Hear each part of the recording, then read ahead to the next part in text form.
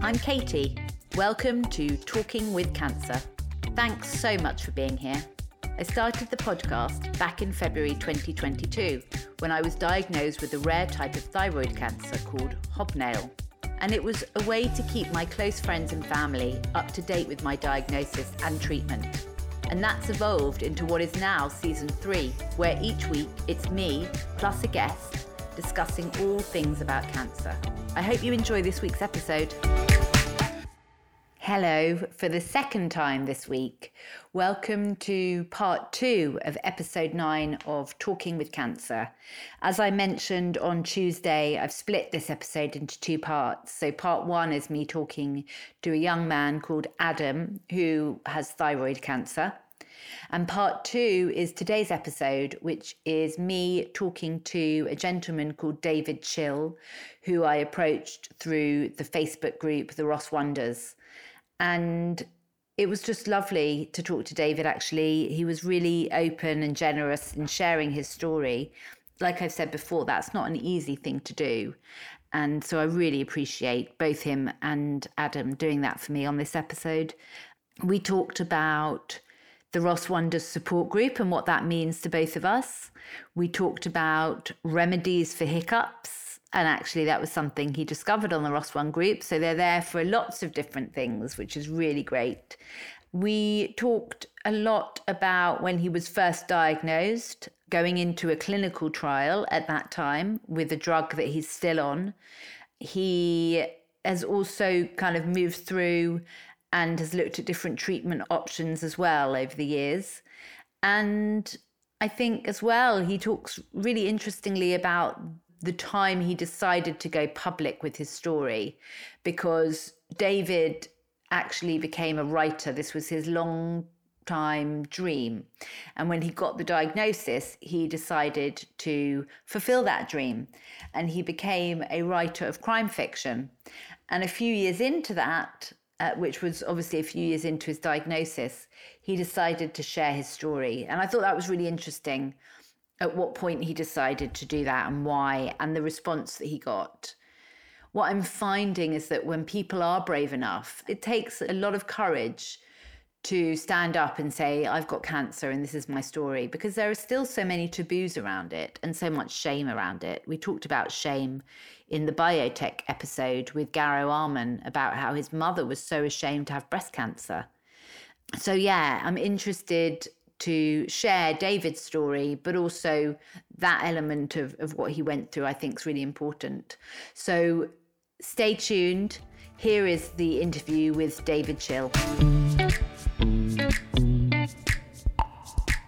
So I'm really excited with my guest this week because, well, we don't really know each other. And it was a bit of a whim, this one, but I came across him on a Facebook group. We're going to talk about that. And I just reached out to him and said, could I interview you? Because I thought he had a really interesting story. And when I looked even deeper into it, it was even more interesting. So David Chill is joining me today. He's all the way across the pond in LA. Thank you so much for being here on Talking with Cancer, David. Oh, thank you. Happy to be here.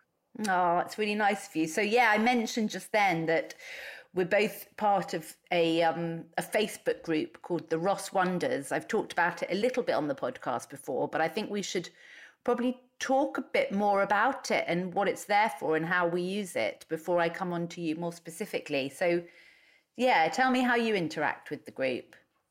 Well, The Ross Wonders is to a large extent a support group, for me anyway. They also have been experimenting with developing new treatments for lung cancer, especially for people that have had the ROS1 rearrangement. For me, it's more of a group to interact with, share stories with. If people have a problem, especially people who are newly diagnosed, they're looking for information, and this is a good source for people because they'll throw out a question, and invariably there'll be a few people who've experienced the same thing, can share their stories, can tell them, what to expect. And sometimes, you get some things you don't get from doctors. A while ago, I was having a bad problem with hiccups when I was trying to go to bed. I went on and asked if anybody knew how to deal with this. And somebody came up with a homeopathic remedy of take a spoonful of peanut butter, hold your breath for 10 seconds, which sounds ridiculous, but I tried it and it worked. And, when you've been trying to go to sleep for an hour and you can't because you've got these hiccups, it was driving me nuts. But this is where a patient who's experienced the same thing can provide a workable remedy that, maybe a doctor wouldn't know. So it's a great support group. Yeah. So basically, you and I both have the ROS1 gene, which is the mutating gene that kind of got turned on for some reason and caused the cancer. The difference between you and I is that you have lung cancer and I have thyroid cancer.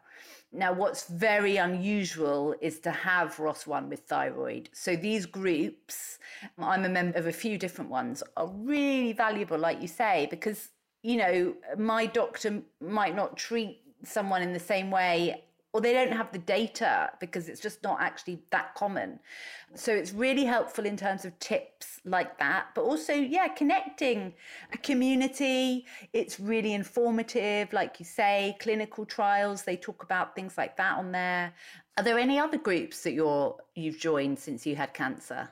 There were a number of online groups. Cancer Grace was one. There are a few others. I don't really go on them as much. I think when you're first diagnosed, you're seeking out information. You go onto these groups or chat rooms and try and find out more. But as I've been on it, I've been living with this for 10 years, I don't need as much information. So for me, it's more of a support group. And having found the ROS Wonders has been helpful because these are people that have the exact same genetic mutation as I do. So they understand the protocols and it's targeted. It's a targeted group. So, and also international, like you say, and that's another interesting thing because people are receiving different treatment and different information depending on where they are in the world. So you talked about the fact that you were diagnosed 10 years ago. And that was the post that you put up on the group to say, look, it's my 10-year anniversary and here's my story. And I was like, that's great. So that's why I connected with you. So can you just relay that for us, please? So 10 years ago, it was March 2012, I found I was having some trouble breathing. When I would take a deep breath, I would get a pain in my back, which was unusual. So I went to the doctor. And I expected him to send me to an orthopedist. And instead, he sent me in for a chest x-ray. And he called me later that day and said, we found a small mass on your left lung. And we'd like you to go in for a CT scan. So I did that the next day and did a PET scan as well. And then he sent me to a respiratory specialist the following day because the scans revealed fluid in the lung. So the respiratory specialist drained the fluid and said he would test it and get back to me the following week. And it was in March, and my son was 13 at the time, and he was on spring break. So we were planning a trip to Arizona, which we figured, well, we might as well take. And we're driving through, we went to Phoenix and on our way to the Grand Canyon. And we were in Sedona when I got the call from the respiratory specialist who said, we have reviewed the fluid and found malignancies. I didn't know much about cancer, but I did know there were 4 stages. And I said, well, what's stage 4? And I said, oh my God. And then he tried to reassure me by saying, don't worry, there are lots of new treatments coming up. I have had patients live for 3 years on some of these treatments. And I was going, oh my God. A week ago, I thought I was in perfect health. And now I'm looking at 3 years as, a potential life expectancy. And he wants you to think that that's good. Yeah. Yes. And I said, thank you, hung up, and I never talked to him again. Now, I spent the rest of the trip, we went through the Grand Canyon and then we were on to Las Vegas. But in some ways, it was kind of helpful because I had a lot of time to drive and think about how to process this and what to do. It was unfortunate in another sense because I told my wife, of course, but my 13-year-old son was in the car with us and I wasn't ready to tell him yet. Yeah. So we couldn't talk about it in the car. And finally, we got home and we were able to transition to an oncologist. And he did some genetic testing, and they weren't able to find any mutations at the time. Remember, this is March of 2012. So they were looking for ALK, EGFR.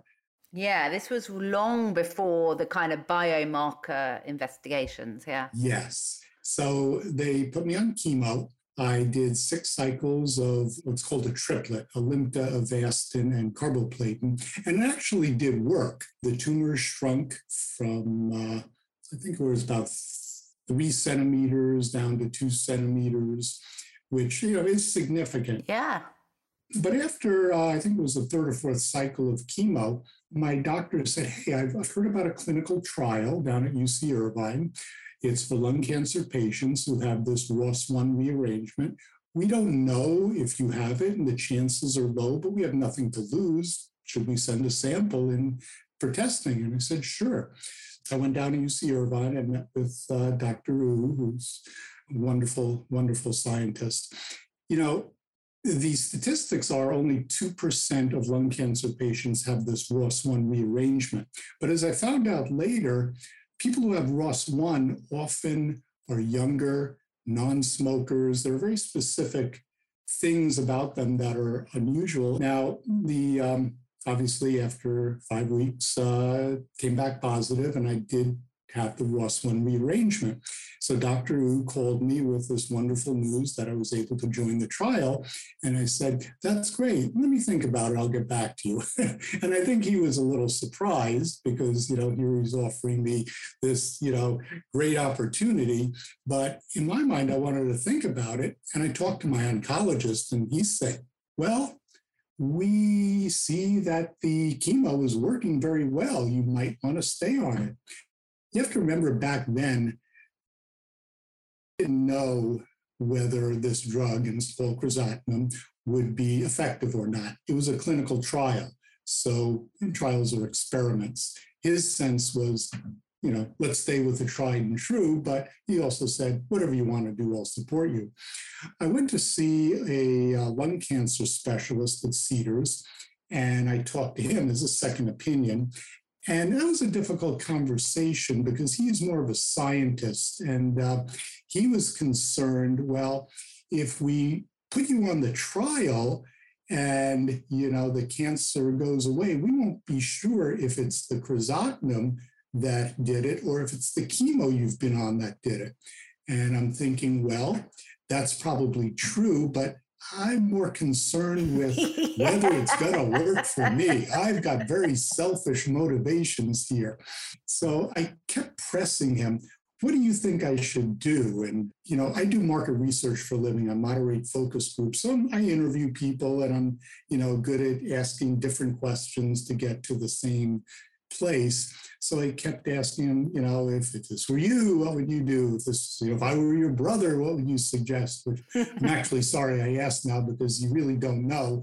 Maybe he doesn't like his brother. That's true, yeah. But finally, I think I pestered him enough that he was a little exasperated and said, look, we know what chemo is. It's not a cure.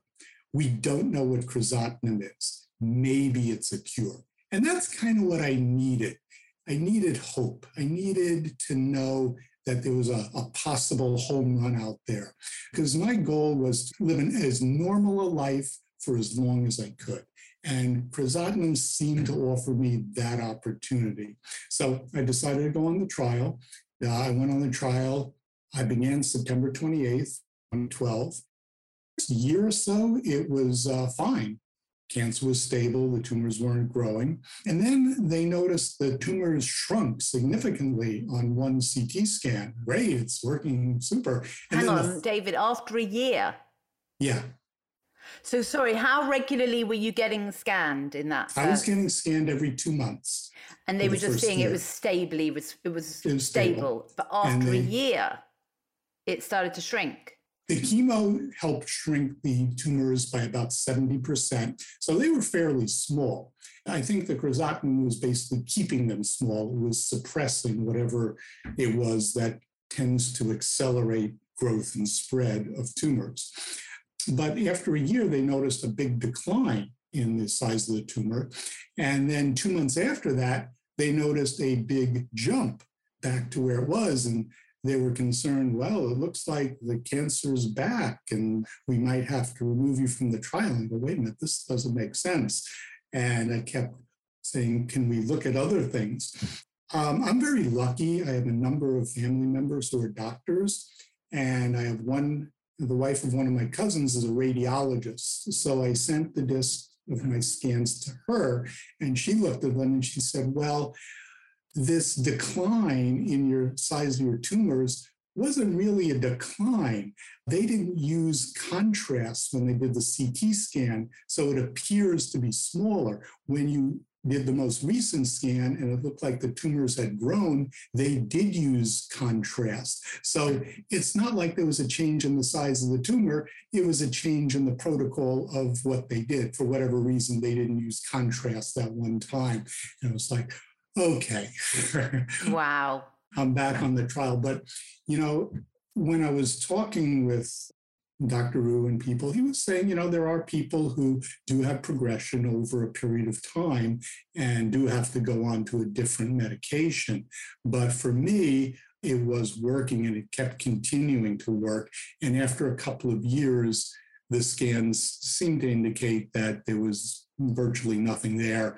And whatever tumors might have been there might now be scar tissue. So it's hard to tell with scans because they're just pictures, but the crizotinib was working, and I have been on it for over 10 years now. My 10-year anniversary was a few weeks ago. I know because of the ROS1 gene, it can never turn off by itself, which is why you're on the medication. You're still on the treatment. But would you call yourself cancer-free? I mean, again, it's just terminology. What does it matter? Do you describe yourself as a cancer patient? I tend to, yes, because I feel that once you're in this club, you're in it for life, and it can always come back. I don't like using the word remission. Maybe it's a little superstitious, but I don't feel like you really beat cancer, although, 10 years is pretty good. I'm always wary that something may come back at some point. And it actually, I did have a situation recently where my oncologist noticed last year, hey, you've got a new nodule in your lung. And it was 7 millimeters, which is pretty small, but they went back in time and they saw it was 5 millimeters the year before, 3 millimeters the year before that. So it was small, it was growing slowly, but it was there. They said, this is not nothing. And this past February, it measured 8 millimeters. So my oncologist, and this was, by the way, a new oncologist, my original oncologist retired after 9 years, and that was kind of a blow because he had gotten me through so much. Yeah. And the new oncologist said, well, we can't do a biopsy unless the tumor or nodule is 10 millimeters. So we'd like to just wait and see. And that was kind of troubling to me. I was looking for, I'm the type of person who likes to act and do stuff. Of course. So I went to see a surgeon, and his initial reaction was, well, I can go pull that out. It shouldn't be a big deal. And then he looked at it a little further. And when I was first diagnosed and I had fluid in the lung, I did what's called a pleurodesis, or I didn't do it. I had it done. It basically is called the talc procedure, where it prevents fluid from building up. And where this new nodule was right next to where the pleurodesis was. So it would have been a lot more difficult to get that little nodule out just because of the location. So he said, well, surgery is kind of off the table. It can be done, but I wouldn't recommend it. And he also said a biopsy is going to be difficult because of where it is. So I went back to my oncologist and said, well, waiting doesn't seem like a great option, but I can't do surgery. We can't do a biopsy. What about targeted radiation? It feels like that's the only option. She said, well, yeah, it probably is. I went to see a radiologist, or what's called a radiation oncologist. And he said, well, it's 8 millimeters now. I don't think you should wait, because if it starts growing, I'd rather do radiation on an 8 millimeter nodule than a 15 millimeter. So I would do it now. And in April, I went in and did targeted radiation. I went in for 5 sessions over 10 days. It was basically painless.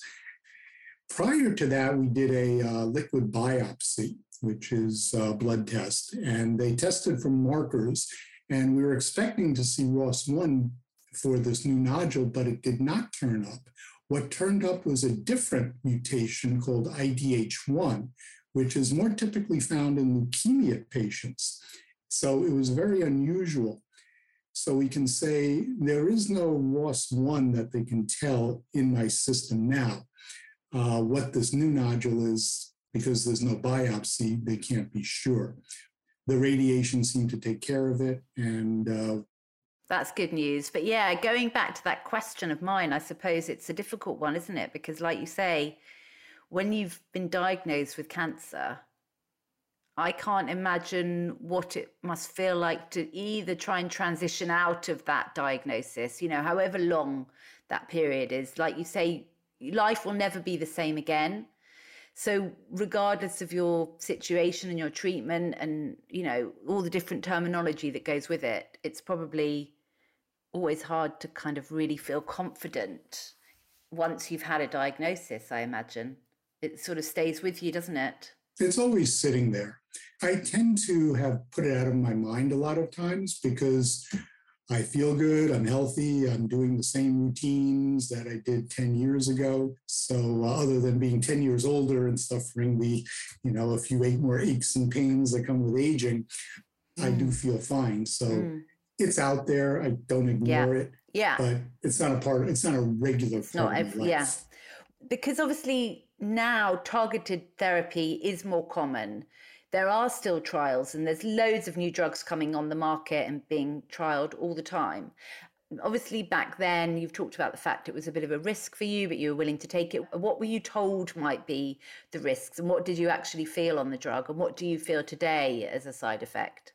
Well, I think the main side effect that they were concerned about was my vision, because crizotinib does kind of affect your vision in certain ways when you go from a darkly lit room to a well-lit room. You begin to see a swirl of colors, which is very unusual, and it's actually kind of interesting, so I didn't see it as a big problem. The issues that I did not anticipate were something called edema, which is swelling of the feet and the ankles. My legs are bigger, my feet are bigger. There's a numbness in the bottom of my feet and numbness in my toes, which, of all the maladies in the world, those are things I can live with pretty easily. The one serious complication that emerged was I had a blood clot in my leg. This was discovered by a nurse when I went in to get CT scans, and it was a summer day and I was wearing shorts, and she happened to notice, hey, your calves are swollen pretty good. And I said, well, yeah, it's the edema from this, we're not sure if it's from the crizotinib or just from the ROS1 mutation. She said, I'm going to talk to the doctor about this. And he came in, looked at it and said, I think I'd like you to go in for an ultrasound to have it tested. And I said, okay, should we do it tomorrow? And he goes, no, how about right now? So he was kind of, because with a blood clot, things can happen. Yeah, they want to act on that quickly. That's interesting. Yeah, and so I went in, had it, and yes, I did have a blood clot, and they put me on Eliquis. They said it was fairly small, and this is possibly, one of the good things, if there are good things with being diagnosed with various ailments, if you catch it quickly, when it's small, there are more options. And so I've been on Eliquis for 4 years. And the last time I did an ultrasound, there was no blood clot found. So that's good. And I think it's also possible because they found the cancer 10 years ago fairly early when the nodule was 3 centimeters. they were able to deal with it before it spread Right. all over the body. So Yeah. early detection is important. Did you have to see a cardiologist as well alongside this drug? No. No, Okay. it So was it doesn't not related impact to heart. in the way that my Yeah, drug it was, does on entrectinib. yes. That I It was take. in the lung and it spread to the pleural area, but that's it. And in retrospect, my oncologist said, you probably weren't stage 4, you were probably stage 3B. It hadn't spread to other organs. They thought they saw something in my kidney and my liver. As it turned out, those are just cysts because they haven't changed in 10 years. Yeah. Wow. The reason I think I'm inspired is because obviously your story gives me a lot of hope. You know, I've been on the entrectinib since March, not long at all.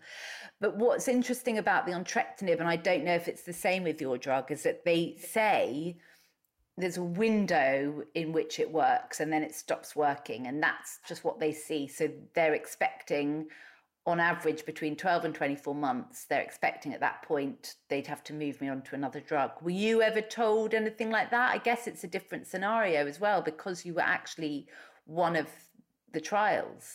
Yes, because I was on the clinical trial, they didn't really know. The initial group that was on crizotinib were called ALK patients who had the ALK mutation. And they were looking at maybe 2 years on crizotinib. As they discovered, slowly ROS1 patients were doing better. And they were looking at 3 to 4 years on average, which is, the whole idea is to stick around until the next big drug comes. Exactly. So you switch from one to another. They don't know. And in my case, I'm one of the outliers. Been on it for 10 years. Well, so nobody could have predicted it. I love that. So it feels to me, as a real outsider, not really knowing you at all, like you really grabbed onto life after this diagnosis. You went on to write 13 books. And it seems to me like, it changed your life for the good. I'm not suggesting you had to have the diagnosis in order to do that, but tell me a little bit about that and how you moved into writing crime novels and, was that something you always wanted to do? Yes. When I was in college, I read a Raymond Chandler mystery and that hooked me on crime fiction. So I became a big fan of reading these types of books. And when I was in my early 30s, I had gotten a little disillusioned with corporate life and I took a year off and I started writing novels and I got an agent, but I couldn't get anything published. I actually won part of a contest. I was third prize winner in the St. Martin's Press Mystery Writers Contest. First prize was you got published. Third prize was you got a nice letter. So after about a year or two, I figured, well, I gave it a shot. I put it away and I went back into the corporate world. And I worked for Disney, I worked for DirecTV. And then in 2012, when I was diagnosed, told my employer because, I was going on to chemo and I didn't know whether I was going to have hair loss or what the issues were going to be. And I told my boss about it and he gave me the standard line of just take care of yourself. Your health is the most important thing. And about 2 months later, I got a offer of a severance package. So that came as quite a blow. It was a pretty good package, but, I was not really prepared to have that type of transition at that time because I was still going through chemo. I hadn't decided on going on to the trial, but, life does what it does. So in some ways it was helpful because I did wind up taking a year off and I used that year to kind of think about what I wanted to do. And, I had to take care of myself and I was going down to UC Irvine, in the beginning every month. So I needed time to do tests and see various doctors. At the end of 2012, my son had an English teacher that had told us he had just published a novel on Amazon. With the development of Amazon Kindle, they were inviting authors to self-publish, which was, a nice option. And I looked at it and I said, well, maybe I can do this. So I pulled one of my novels out of the drawer and, dusted it off, rewrote it, refreshed it because, now we have voicemail and not answering machines and, certain restaurants have gone out of business. To update it. modernized it, and I published it on Amazon, and it started to sell. And as I wrote more books, I would include, hey, here's what's going on with my health too. And people seem to really like that. So my life has become something of an open book. Yeah. And well, welcome to my world, David. Yeah. You know, I put everything out there. And I think actually it's interesting. It struck you there was a cancer, pandemic, but also that people don't talk about it and that people struggle to talk about it. So I think if you can talk about it, that helps other people to feel okay about their situation. And I think people should be open and talk about it. I've found that sharing has only benefited myself and other people. And so I keep doing it. Yes. And there is an unfortunate stigma related to lung cancer because there's an assumption you were a smoker, you had this coming to you. But a lot of people who have ROS1 and lung cancer were non-smokers, including myself. So we've had to deal with that. And even when I go in to see a doctor, they'd say, so were you a smoker or were you just unlucky? I have to tell them unlucky. Yeah.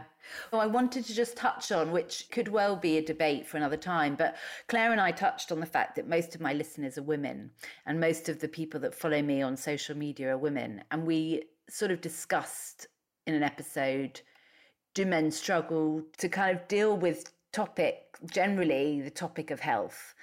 And then I had a really interesting conversation with a woman who's a trainer, and she's got a really interesting background in cancer, having worked in the healthcare system, but then going on to train as a personal trainer and a fitness instructor. And what she said, and it may be more relevant to the UK, a lot of men are brought up sort of not really encouraged to stay on top of their health in the same way that women are. And therefore, the subject of health presents itself in a very different way for men. And that's something that's cultural and that's something that's societal. And I asked you this question sort of off the podcast, like, what does it feel like going through this as a man?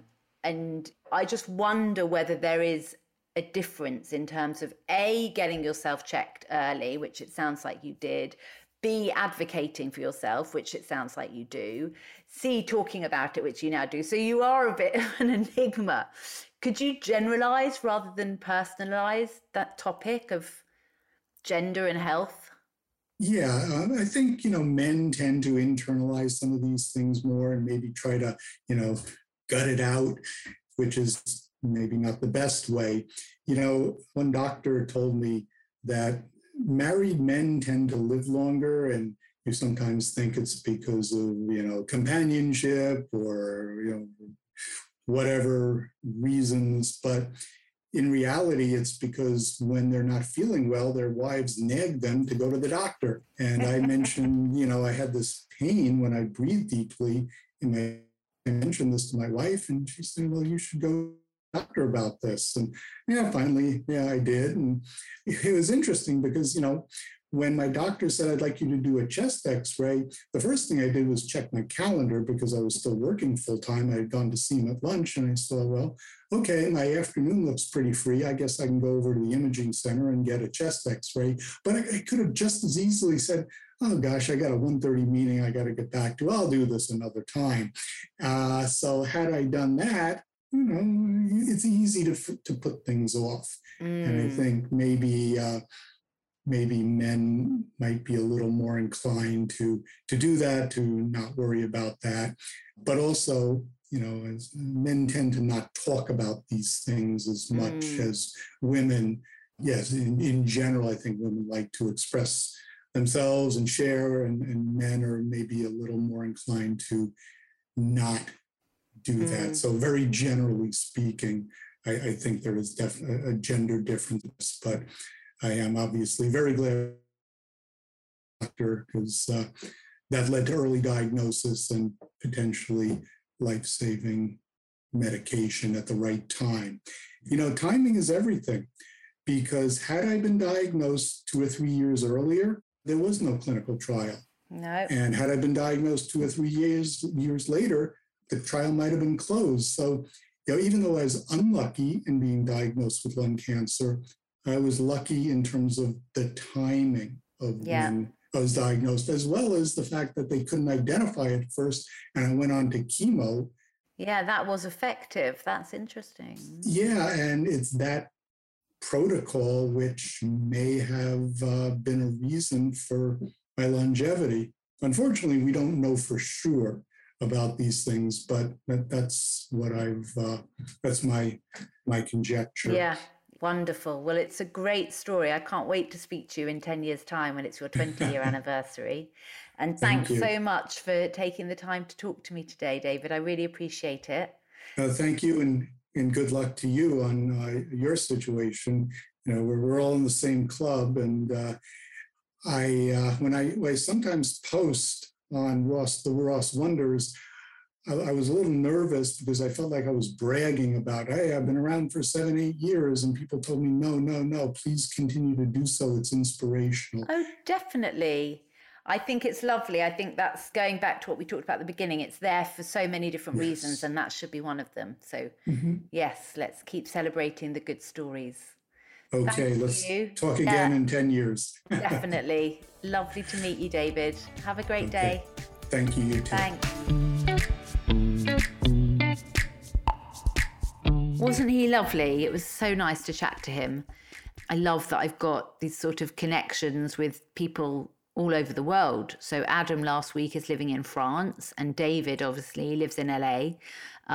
That's also a great thing about being able to connect through social media platforms and podcast platforms, is just how international the reach is. Yeah, I'm really grateful to both my guests this week. They're brilliant people to talk to, really generous with their time. And I hope that you guys enjoyed it too. You can message me and let me know what you thought of this week's episodes.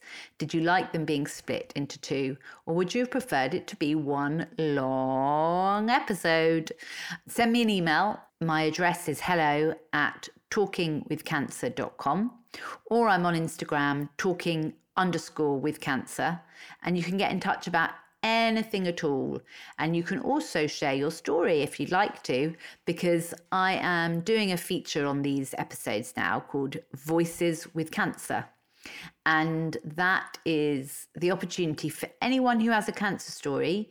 You can share it with me via a voice note, send it to me on an email, and I'll play it out on an episode. It just needs to be under 2 minutes long.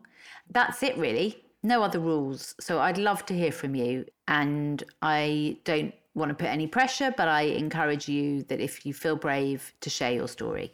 Thanks again, guys, for staying tuned. It's been lovely. Like I say, we're now like 9 eps into this series, which has just been great. I have a really interesting chat with Rebecca Soffer. She is the author of The Modern Loss Handbook, and she has written a brilliant book all about grief and loss and how we tackle grief and loss in this society and in this culture. And it's a really great interview, and it's a really great book. So it's called The Modern Loss Handbook, an interactive guide to moving through grief and building your resilience. See you next week, guys.